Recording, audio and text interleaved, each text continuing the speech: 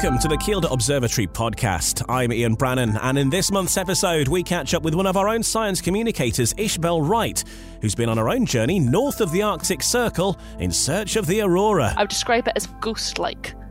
But the second night we saw it, started again just the same, slow-moving Aurora, and then it went bang. And I screamed. First, though, we're joined by Director of Astronomy at Kielder Observatory, Dan Pye, for a look at what's going on in the night sky at this part of the year. In towards February, we've got planetary conjunctions. We've also got a sighting of the goddess of love herself as we head towards Valentine's Day. Venus is going to be visible, but you're going to have to be up early, Dan. Yeah, she's just briefly there. She's kind of peeking out, like, hello, and then off she goes again. So just in the beginning of the month for like a couple of hours in the morning, really early morning, just as the sun is rising, because she's quite close to the sun at the moment. But yeah, you can get that for the first couple of weeks or so. But there is more interesting things to look at. Not that I'm saying Venus isn't interesting. I know we've had this argument before with other planets where I'm just underwhelmed by them. I do love planets. It's just that I don't know, there's more interesting things to see at this time of year. So taking a glance then towards the skies, as you say, there's still a lot to see. Even though the nights are gradually getting lighter, we've got a way to go before full spring bursts into action yet. So what are we looking at in February? Being the month of love, there is one gas cloud which is certainly not to be missed. If you have a small telescope, well, I say small telescope, actually this could probably do with a reasonably good telescope. But there is a little cloud of gas that we can look at in the constellation of Cassiopeia. Now, Cassiopeia is the W-shaped constellation. She was Queen Cassiopeia of Ethiopia. And she's actually a really good constellation for pointing out the Andromeda Nebula as well, or the Andromeda Galaxy, sorry, as it's now called. It hasn't been called the Andromeda Nebula since the 1920s, so just a bit out of date there with my terminology. But Cassiopeia is where you'll find a lovely cloud of ionized gas called the Heart Nebula, which is a kind of red colour. It emits a lot of red light and looks like a heart. So there we are. That's nice, isn't it? Yeah, it's very nice. So look out for that one then. Love in the air, if you can spot that. And it should look like a little bit of a heart. Well, they say you're going to need a fairly decent telescope. What else have we got going on? The Daughters of Atlas are in action, aren't they? They are, yeah, the Hyades and the Pleiades. I mean, we've seen them for quite a few months now. I love the Pleiades. I think it's a really cool, interesting little kind of cluster. Both of the Hyades and the Pleiades are open clusters, so clusters of stars which are spread quite far apart, as opposed to the globular clusters where you have lots of stars really closely, tightly bound to each other gravitationally. The Pleiades is some stars which formed last in a big cloud of gas, which all of that gas has now dissipated, and you're left with these really big, nice, bright stars. So I've got Pleiades there. Hyades. Actually, I'm going to admit something here. I don't actually know the history of the Hyades, which feels like something that I should know, but maybe I do. It's just not at the forefront of my mind because I don't tend to talk about it as an open cluster that often, to be perfectly honest. But the Hyades is the head of Taurus the Bull. The Pleiades is the heart of Taurus the Bull, often referred to as that. And the Pleiades, actually, I like the Pleiades for its significance across the world, because there's many cultures who almost worship and acknowledge the Pleiades as a returning sign of good things to come. In particular, places like New Zealand have an entire festival dedicated to the Pleiades when it starts to rise again. And if you are a car enthusiast, you'll notice that the Pleiades cluster looks a little bit like the Subaru car logo. And that's because it is the Subaru car logo. In Japan, they call the Pleiades Subaru, which is a word used to, let me see if I can get this right. It's a word used for a collection of people joining together, or groups of people joining together. And so when a few companies joined together to create the car brand Subaru, they came up with this this lovely logo, which was inspired by the Pleiades. So two really nice clusters, dead easy to see, naked eye visible, but best viewed with a pair of binoculars. Yeah, well, I think with this great knowledge, we can put it in the automotive category, the podcast as well now. So, excellent info. Absolutely. We've also got a planetary conjunction to look forward to as well. Mars, Venus and Neptune. Now, clearly Neptune is not very close to us, so it might be a little bit difficult to see. So what do you think about this planetary conjunction coming up then later in February? I mean, that's not going to look spectacular at all with with Neptune and Venus. Neptune is only visible with a telescope. Is Neptune, so quite a challenging one to just see with the naked eyes, I think there. But it's always nice to see planetary conjunctions, especially when things get really close, because when you look at them, I sometimes think that you do get a feeling of depth perception. But also what's quite interesting is to just watch it over the course of a couple of days or even hours, where you see conjunctions here in the UK, how different they are just 6 hours later when it starts to get a bit darker in Central America. And you can see these objects starting to drift away from each other. And it just gives you that and reminds you that beyond Earth's atmosphere, all of these other things are moving at various different speeds. And we're just part of this clockwork of movements that happen in our universe. So, yeah, it's a really cool thing to see as a conjunction. But this one, I would say, is less spectacular than some of the conjunctions that we've seen in the past. Well, of course, but if you do happen to be at Kielder Observatory on those dates when it's happening, then with our telescope, you will be able to see Neptune, all being well as well. And of course, we've got the school holidays approaching rapidly, back end of February, depends where you are as to what week it's happening, of course. But the kids' events are back on the agenda. And tell us what else is coming up and has been going on at Kielder Observatory as well. Well, we're still we're ploughing. Yesterday, it was snowing. And that was an unexpected thing when we arrived at the observatory. There was big old chunks of snow falling from the sky, and that was mildly exciting, and it looked very pretty. And luckily, it didn't land on the track and disrupt any events, so that was really nice. But battling the weather, as always, as we do at this time of year when it comes to extreme weathers. But it's been nice. We've had some good clear nights. We've had some great other activities that we've been working on recently. We went into Newcastle to work with a group of refugees and trying to engage them in astronomy and astronomical activities. And we've got an ongoing program as part of our Mindsets and Missions funding, which is looking at engaging these in a longer term project.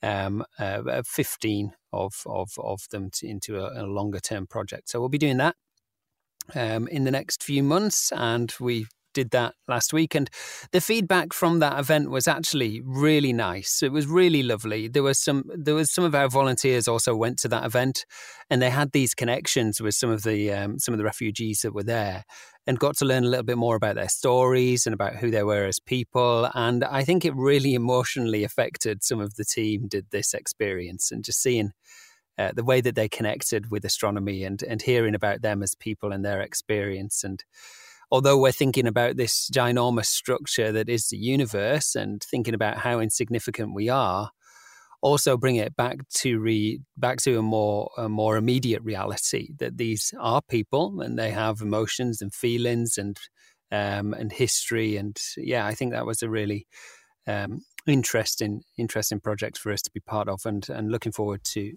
more of that going forward as well.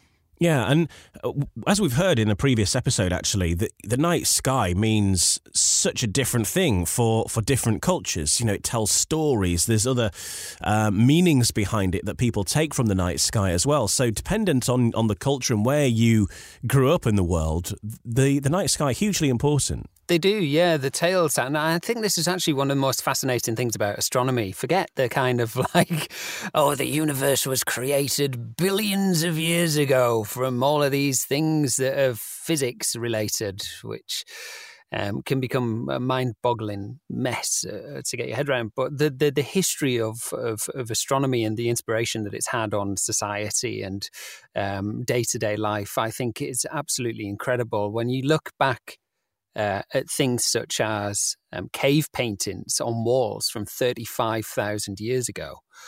35,000 years ago, humans were looking up at the night sky and thinking, yeah, this is a significant thing. I'm going to paint it on a wall and make a story out of it. It looks like something I'm familiar with.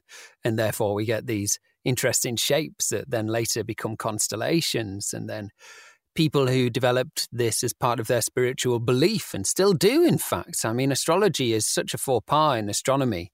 We always kind of shrug it off and go, astrology, make-believe. But actually, it's somebody's belief. People believe this stuff. And if that inspires them to find out more about the universe and just acknowledge this incredible theatre that happens around our planet, then I don't care. I think it's a great story, and there's many other stories just like it across the rest of the planet that still are practiced as well, as we just briefly mentioned there, celebrating the rising of the Pleiades and stuff like that. It is significant in culture still today. And if you'd like to hear more about that topic, then we had a guest called Jarita Holbrook, who was with us a little while back. If you scroll back through the previous episodes, and she talks all about this topic of the night sky and the meaning of astronomy in different cultures. Right now, then, to round off your segment, Dan, can you give us your pie in the sky? A little challenge for the month of February for all astronomers, but maybe you need some binoculars or a telescope to spot this, but a little bit of a challenge. Very appropriate one for the month of February. Again, drawing on that romantic theme. There's a great cluster called Caroline Rose Cluster in Cassiopeia again. So back to Cassiopeia, the W-shaped constellation. In there, you've got a cluster of stars, which is supposed to represent what looks like a rose. So we call it Caroline Rose Cluster. It was actually discovered by Caroline Herschel as well. And it's a beautiful cluster. It does look like a globular cluster, and I don't think it is a proper globular cluster. It's just a very populated cluster of stars. But there's some looping stars and some dark shadows that kind of swirl throughout it, and they make it look a little bit like rose petals. So a nice thing to look at with a good telescope, I think, with this one. But if you don't have a telescope, just Google it. Have a look at the picture, because it is a really beautiful little cluster. Loads of different coloured stars and stuff. Really nice. Let us know how you get on. And, of course, if you manage to take some pictures of it, then share those with us as well. We'd love to see them. And Dan will be back next month on the Kielder Observatory podcast.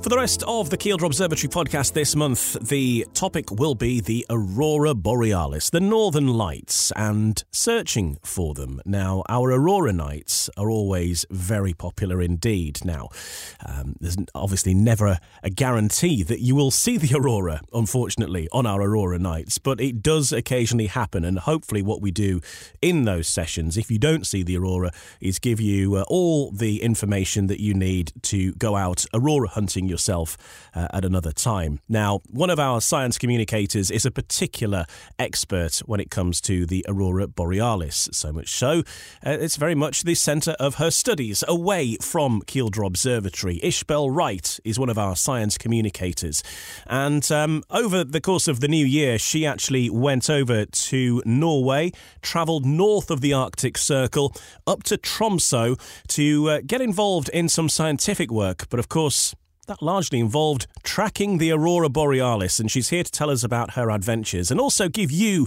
some information in a little while as well about how you can maximise your chances of finding the Aurora as well. But the interesting thing is that this journey all started for you, Ishbel, at Kielder. You were working, doing your job as a science communicator, and that's where you fell in love with the Aurora, because you saw it on an Aurora night as well. I was working, it was actually a month and 2 days in, and I've been hunting the Aurora at university just being like, oh, it'd be really cool to see it, because I was up in Scotland, so you can sometimes see it quite well there. And then one night it just started to appear on the horizon, and it was on an Aurora night, which was quite fun. Right at the end, some guests had started to leave, so we had to send people up the track running to grab them back down. But it was just these big, bright pillars appearing on the horizon. They looked really like, is it not, is it? And then they started to like glow and shine, and it was quite iridescent. And then they sort of dynamically move side to side, and it was like Fantasia. And I was just sort of in awe, and I was like, I can't believe it. I can't believe that's really there. And I wanted to know how and why exactly. And then the more I read about it, the more I was like, I need someone else to explain this to me. Just kind of snowballed from there, just reaching one little Google search, and my life was changed forever. So there you go. So you're very deep into it now then. So what have you further learnt about the Aurora that you never realised? What's like the wonder for you with it now that you know as a result of studying it further? I don't know a huge amount yet because it's only been a couple of months, and so I'm still in the preliminary research stage to define exactly what the project will be. But I've learned that we don't know a lot, which is quite fun. Every time I assume we have an answer on something, always in most branches of astrophysics, it turns out we don't actually know. But with the Aurora, I think one of the things is the ionosphere is something I didn't really know an awful lot about, but that's where the Aurora occurs. It's this level about 50 to 100 kilometers up in the atmosphere. And that is, well, it's called the ionosphere because it's full of ions, which are charged particles, because it gets hit by the rays from the sun and they get excited and they chuck out all their electrons, so there's lots of charged particles sitting up there. But that, it's not actually to do with the Aurora, but that is where we bounce radio signals off to get GPS. So on the upside, if you don't see the Aurora, at least you've got a map in your car. Exactly. So we do a lot of radio astronomy for Aurora. You send radars up, and then you can work out what the density and the temperature is and stuff like that, depending on how high up it can get. But it's also really interesting, and also one of the reasons why Aurora study is really important, because Aurora study is the fact that we have extreme amounts of energy in the ionosphere, which is where we bounce off all of our radio signals for GPS. It's also where we're sticking a lot of our satellites, which totally don't have all of our security and internet and communications and banking now involved. All of our navigation. I learned if the magnetic field switch, the trains will go backwards. Oh, which could be a good thing, depending. But don't ask me how to explain that one. I know we might get some on time. It'll be great. But yeah, I learned there's a whole host of things that it's important with, and obviously because air can conduct not very well, but if we get a really huge storm, which is very rare, has not happened since like the 1800s, it can get down to the ground, and it's not like we have a national grid, do we, of electricity that powers everything. So with that in mind, though, because we haven't had a major solar event that's affected us in an electromagnetic sense on Earth for a very long time, does that mean that maybe we're due one? Statistically, there's always that, oh, well, it's not happened for a while, so it has to come soon again. But I think one of the reasons we're not too worried about a massive one is because we don't know why the last massive one really happened. And the sun is a very stable thing, because it's all caused by the sun. Basically, the sun burps and throws a whole bunch of stuff out, and then it interacts with our magnetic field and our atmosphere. And the sun doesn't have a lot of gastronomical issues. It's a very stable middle life star, so it's not doing many extreme things, which is why we couldn't exist and live here and thrive quite nicely without the sun being weird. So I don't think we have to worry too much. We just have to worry about what we keep putting up there. It's more the amount we rely on it and the more technology we put up there and depend upon. Then the little things that the sun does can become a bit more effective. But the sun actually having, a really burpy time, it's not going to be too bad, I don't think. Come back in 5 years when I'm finished, I may have an entirely different story. I think that's the greatest description I think you could ever have of what the Aurora is and what causes it. And it's a sun burp, but at least the sun doesn't have gastronomical issues. So we can rest assured on that one. Ishbel, tell us about your journey then north of the Arctic Circle. You went up towards Tromsø. It's a fair way to go. Tell us about getting there. Yeah, it was the Arctic Circle. So it was not a great journey. It's the first time I travelled alone by myself ever, because I've always gone places with my family or with my friends, but I've never done a solo trip. And because I was going with the people from Southampton, I was the only Northumbria representative. They were all flying from London, obviously, and I was not flying from Newcastle down to London to go we go to Oslo first and then up to Tromsø. So I actually flew from Edinburgh, which is much cheaper to do, everyone. Flying from Newcastle, you have to do like 5 stopovers in Europe before you get there.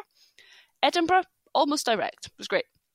So I went from Edinburgh, and I was terrified that the plane wasn't going to be there, that they didn't have my bags checked in, that, my passport was out of date, all this stuff that, the nervous flyer stuff. But it was absolutely fine. Got through security, got there, got to Oslo, easy. I was like, oh, phew, fantastic, simples. Then got on the plane from Oslo to Tromsø, and halfway there, the plane got diverted because Tromsø airport closed while we were midair. So we got relocated to Bardufoss for a couple of hours. Didn't really know whether they were going to put us on a coach and send us on, but the plane we were on was heading up to Alta, which is even higher up. So half of the guests, the passengers, were getting off, meant to be getting off in Tromsø, and then the plane was meant to continue on. So the plane dumped us off in Bardufoss and then left us. And we had to wait for another plane to come and rescue us and take us up to Tromsø. So that was fun, and it was a snowstorm, so there was this big snowy world going on around us, and I didn't realise they did this for planes, but they have this big hose system. It's basically a massive kettle. When you're told not to pour like a hot kettle over your car to defrost it? They just have a massive one of those to defrost the planes. So I was looking out the window, this big, long-reaching, like giraffe-like structure appeared, and then just hosed down on the plane, and all the steam went everywhere. And I was like, "What's happening?" But it was all fine, and we got there eventually. So I was meant to arrive at 7 in the evening, but I didn't get there until 10 past 11. Which was fine though, because then I lined up with the others who had also gotten stuck in Oslo, and then we all got a taxi to the hotels. And because there was 5 of us, and we were renting a car, and we had to get all the stuff, so we were in Tromsø, but we were actually staying in a place called Norskebuten, because the observatory we were working at was Skebuten Observatory, which is about an hour or so from Tromsø. They had to transport all the stuff over, and so I volunteered as tribute to not help out with that, have a lie-in and do some touristy stuff around Tromsø for the day, which, was a great sacrifice. But I did enjoy not having to then get up at like 8 o'clock in the morning to get started with moving everything back over to the observatory. So it worked all out in the end. But Arctic Circle travel is sometimes dubious because it does snow a lot and planes don't do that. Yeah, snow, ice and planes are usually not a good mix. Tell us about when you got there then. You're north of the Arctic Circle. At that time of year, the sun doesn't really come up, does it? So it's sort of darkness or twilight all day long. What was that like? Magical. It was gorgeous, but the sun did not come above the horizon until the 4th day we were there. 3rd or 4th day? Yeah. So like the sun was not above the horizon at all. And so it felt like I thought it was going to be a lot darker than it was, but actually the sun is just skirting the horizon, so you get a lot of astronomical twilight, and because everything's covered in snow, especially because it was fresh powder, it's quite reflective. So it was quite light for the hours that it was light, and that was only about 4, but we've just had winter here, so we're used to only about 4 hours of daylight, so it's kind of like just going back to the middle of winter for a bit. And the sky was just a little bit less bright. Didn't see the disk of the sun until I returned to Scotland, which isn't where people usually see the disk of the sun. But I really wanted to go catch it on the day it rose, because that was the first time it was above the horizon for 3 3 months or something in the Arctic Circle. But we saw it just shining on one of the peaks of the mountains, because it's a very mountainous country, so you're always in a valley. So it's quite hard to actually get to a horizon line. But we saw it come just above and touch one of the top of the mountains, and it was really beautiful. It was like really bright orange phoenix rising from the ashes. You can see snow coming off the top of the mountain. It was really cool. But yeah, we wanted it to be dark for a lot of the time we were there anyway, because we wanted to, align the cameras to the stars and actually see the aurora. So it was a good job it got dark early. We just sort of lived with red torches an awful lot, which, working at the observatory, I was very used to. And Kielder was very much represented on your trip to Tromsø, because you took your Kielder Observatory mug with you as well. Famous mug, taken all around the world as far as Whitley Bay and now the Arctic Circle. Recycled and printed in Northumbria. So if anyone wants to visit, it's one of our number one souvenirs that people get. And if we can get started again on the social media challenge of see how far you can take the mug. And how was it then when you did finally see the aurora and it made this appearance and you saw it in all its glory to an extent you've never seen before? What was Arctic Circle aurora like for you? Do you want me to play a clip of me screaming when we saw it? If you've got it, yes.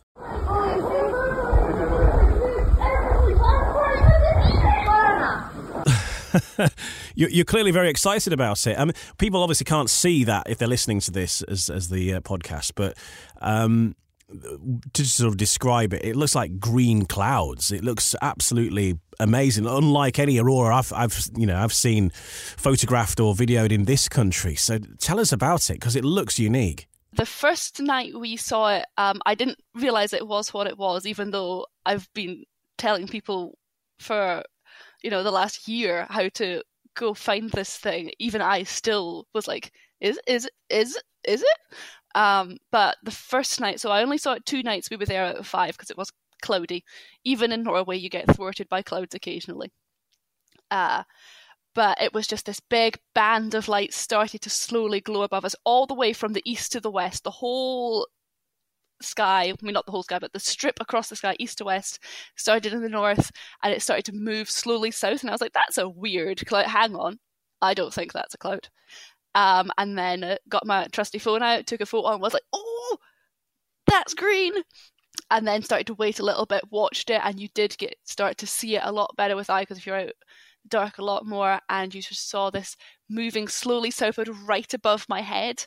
In Kielder, I'm just used to seeing it on the horizon, and that's about it. Here, it was going right above, moving on, and then it started to get brighter and brighter. It started to turn a little bit green that night, but it wasn't huge. Aurora has sort of 3 phases it works through, where it's got the, I don't want to get this in the wrong order, but it's the growth, the expansion, and then the recovery phase. So I saw the growth phase that night, where it was slowly getting bigger and brighter, and then it's meant to have a substorm, which can either take like 4 minutes or 20 minutes. And unfortunately that night the clouds did come, but it was there, it was right above us. I even started to see some pinky hues.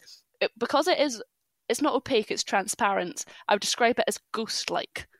But the second night we saw it, started again just the same, slow moving aurora, and then it went bang, and I screamed. And the others were inside working on the camera, because obviously we were actually there to do some work, but I designated myself aurora hunter for that night. And I had just started banging on the door screen, get out, it's doing it. And it just lit up and started moving, on nanosecond timescales. It was so dynamic. These ripples were going right across the sky, the swirls, the twirls, the bands were splitting right above me. And we had these 2 big streams going right across, and both of them were moving and shifting, and it was just absolutely incredible. I could not go inside for 3 hours. Like, it lasted for 3 hours. Sometimes they can last for like 40 minutes or a couple of hours, or maybe even only 20 minutes, I think. But this lasted for like a good 3 hours. It was just going for it. And I got a cold because I could not go inside. I did just lie in the snow for a good long time. And we all took lots of photos. I experimented a lot with trying to take different types of photos for 10-second exposure was too long. It all went blurry. Even 3 second, I couldn't quite get it to be sharp. To eye, it was crystal clear, sharp structure. In most of the photos, it's kind of just this wibbly band thing. But it was sharp peaks and just, it was absolutely incredible. And the green was really green, but I would say minty ghost. That's how I would describe it. It was a minty ghost. Because it's still transparent, obviously. So a minty ghost is how I describe it. It's not the big neon greens that you sort of see in photos. It was minty ghost. You did get purple hues as well. Green, not green, we know about the green. Purple and pink hues as well. Bits of white in there as well. Just from different light signals that your eyes don't always catch what the colour is, because our eyes aren't very sensitive to light. So you need a lot of signal for us to pick up on anything. So that's why you can get sometimes whites in there. Why it first appears white, and then if you've got enough, you'll get the greens, and the pinks and the purples come from nitrogen, which is not as abundant as oxygen. Oxygen's where we get the green from. So if we had different type of air, we'd have different kind of aurora. But it was awe-inspiring, and the leader of the campaign, Dr. Dan Whiter, he has lived in Finland for 4 years and has been studying the aurora since his PhD, and he said it's the best one he's seen in 10 years. So I felt pretty cool to say that's what I saw. I even was able to FaceTime my husband's family group chat while they were having their Monday night meeting, and I called into the WhatsApp and they could see it on my phone. Wow, amazing experience. And obviously when we see people take photos of the aurora, sometimes they look a lot more intense in photographs than they are to the naked eye. So how did this look to your eye versus the pictures that you got?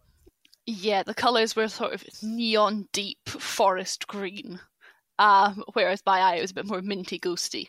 But we had a variety of it was all we had were camera phones. No one brought a big camera, but so you could see on everyone's phone a different type of colour saturation that was achieved. So you could go, yes, this is all the same aurora, but there's different colours in there. So I've got an article to write for the Kielder newsletter about that. But it's still really cool because it still captures how gorgeous and dramatic it was, in terms of feeling, maybe not in terms of true eyesight. But the thing is, you take these photos and then you have phenomenal photos. Why would you not want to post that to social media?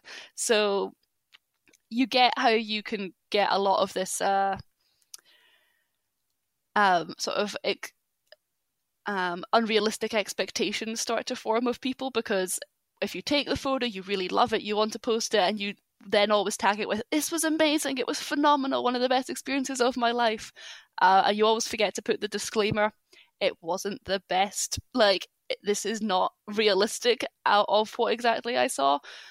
So you can get how it can start to, with the dawn of social media, well, not the dawn, but the eruption and continuation, the middle life of social media now. I guess it depends when you were born, really, doesn't it? Because some people have grown up knowing nothing else. Yeah, so with how prominent that is now, you can start to definitely see how it can snowball. And if you don't live somewhere where you could see it, not many people do. I mean, Tromsø itself is the third largest city in the Arctic Circle, to the other two being in Russia, and there's not a lot of people there, so it's not somewhere that you can commonly catch it, because the Arctic Circle's not where a lot of people live. I would love to live there. I'm 100% going to move. That's my dream now, is just to live in the Arctic Circle. It wasn't cold. It was cold, but it was this dry kind of cold. It wasn't this soggy, damp, seeps into your skin British cold. It was just, as long as I wear all 25 layers and some good thick boots. Yeah, it's definitely not the place for sliders and shorts, that's for sure. And tell us about the work you were actually doing there, because you're enjoying the aurora, but as you mentioned, you were there to do some work as part of your university studies. So what was it that you were there doing up in Tromsø? Yeah, so the whole experience was this campaign to go set up these cameras. They are a update on the Ask cameras, which are up in Svalbard. These cameras, there's 4 of them instead of 3, and we called them Embla because that is the first woman of Greek mythology, and it's my first time with the lovely astronomical don't know whether it's a rite of passage where people have picked a name and now we have to shove words into it to make it fit. At the moment, the best we could come up with was excellent measurements of bloody lovely Aurora. It's our current acronym for it. I don't know if we're allowed to use that. Beautifully lovely Aurora, yeah. So that might be it, or it might be something like electromagnetic multi-band light analysis. It doesn't work very well, to be honest. We might not have one in the end.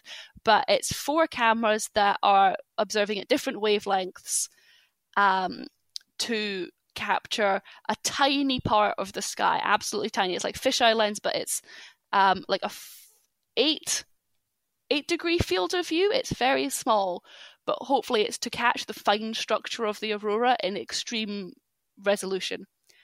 And from that, you can then pull out whole hosts of graphs and data to try and analyze what's actually going on there in the magnetic and electric fields, and try and then explain what's happening there with physics that we know, and try and work out what the fine scale is happening. And so it's a really cool project. It's now set up in Skibuten instead of up in Svalbard, so less chance of polar bears. But it's also near the SCAT 3D site, which is a massive radar system, absolutely huge radar system. So you can combine, like I said earlier, with radars. We can bounce off the ionosphere, which is where the aurora occur. So we can do a whole bunch of combinations of things. So it's not just our camera that's going to look at cool stuff. It's our camera's going to look at cool stuff, and then we're going to combine it with all the other cameras in the area and hopefully get the full picture. That's the plan anyway, as long as we catch the aurora in it. So I think we've picked a good spot, considering we saw it twice while we were there, which is really nice. But the building and setting up of it was a lot more haphazard than I thought it was going to be. I thought we'd have this proper manual of instructions and exact measurements of what we needed. But no, we had a building that's got a dome in the top of it, and we got a whole bunch of wood. We built a structure. We then took down the structure because we didn't measure it right, sawed a little bit off the ends, stuck it back in again, put the cameras up in the dome, and then built some shelves in, organised the room to make it sort of tidy and neat, because it kind of just had a whole bunch of stuff in it, and then set up all the cameras. And the main thing I think I learned was cable management. We printed over 75 labels. The label maker was working harder than the rest of us, and every single wire has got a label on it. We know where it's going. Everything's been cable tied in the right places, so that in the future, if anything breaks, we can hopefully fix it a lot quicker, because that's something they've learned in the past, that all these wires eventually cause problems later down the line when just one thing breaks, but you need to take the whole thing apart to fix it. So hopefully it won't break. Hopefully once it's fully set up and finished, that'll be it, and it'll be sorted for a good wee while. But yeah, it was just there was a lot of woodwork and sawing and hammering and drilling, which was really fun. And I have a lot more of a get up and go attitude now, I think, towards doing things, because beforehand I would definitely need, a set book of instructions and all the measurements pre-done and everything worked out before I'd even consider any form of DIY task. And now for a very expensive, fancy camera system, we kind of just got some wood from the local DIY store, and voila, massive frame has now been built. Sounds like the world's most glorious DIY astronomy experience, if you can combine the two. And just to give a bit of advice for people that might be looking for the aurora as we get towards the next equinox, as the spring season begins, there is a chance of seeing it again increasingly in the UK. How can people improve their chances of seeing the aurora? What would be your advice? So I think the first thing to do is you manage your expectations. You're not going to probably see it overhead swirling and twirling.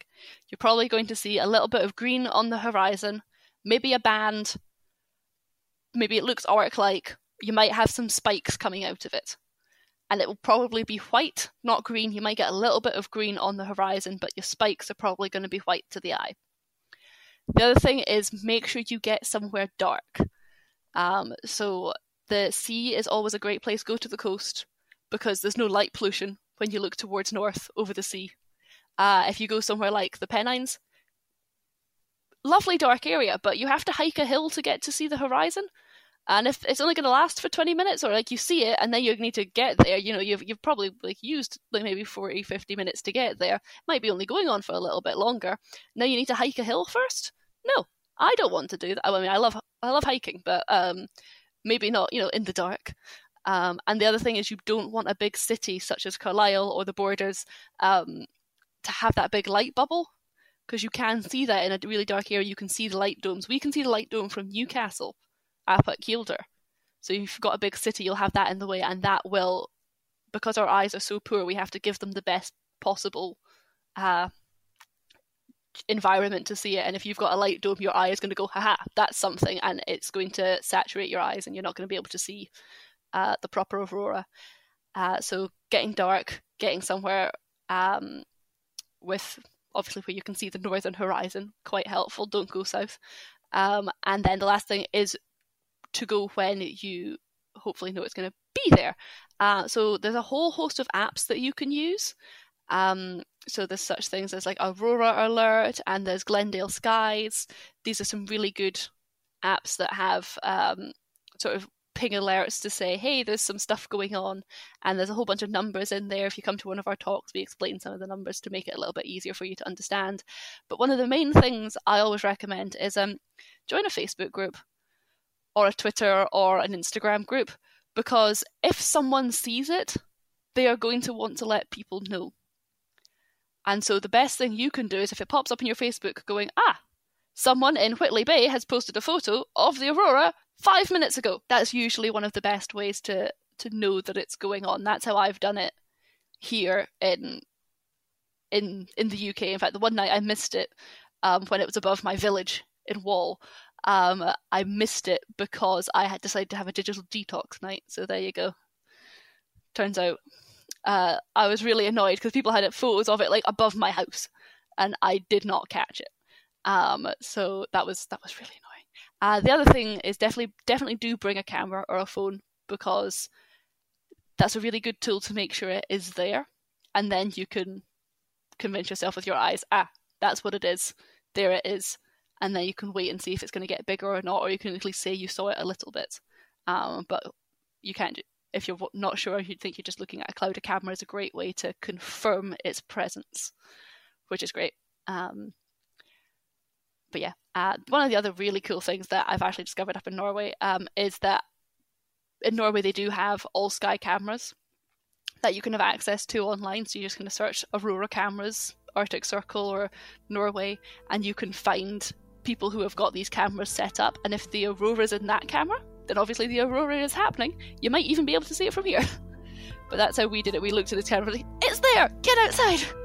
But that's because the camera was right next to us in the same building. So that was quite useful. I'm going to try and set one up at Kielder, I think, and see if we can catch stuff. That's an aim of mine, is to try and set something up at Kielder so that we can have something there. Yeah, that would be amazing to have a live webcam that people can log on to see the aurora at Kielder when indeed, of course, it does make a showing. Well, look, thanks a lot, Ishbel, for telling us about your story, and happy aurora hunting when the sun next has a burp. Yeah, fingers crossed. No clouds. Thanks for listening to this episode of the Kielder Observatory podcast. And don't forget, you can keep up to date with everything that's happening at Kielder Observatory online. kielderobservatory.org is the website, and that's got all the information of what to look out for over the course of the coming month. And of course, your chance to book your tickets as well to come and visit us one evening. There's plenty on sale, loads of different themes for the different evenings as well, so pick something that is up your street. But certainly we do have a few Aurora events taking place over the coming months, so look at those if you want to find out more about the Aurora, and maybe meet Ishbel and Dan, who appeared in this podcast at the start as well, in person. person and come and see us for an evening up at Kielder Observatory. Don't forget to check out some of our previous episodes as well. There's plenty to go through, and we'll see you on the next episode of the Kielder Observatory podcast.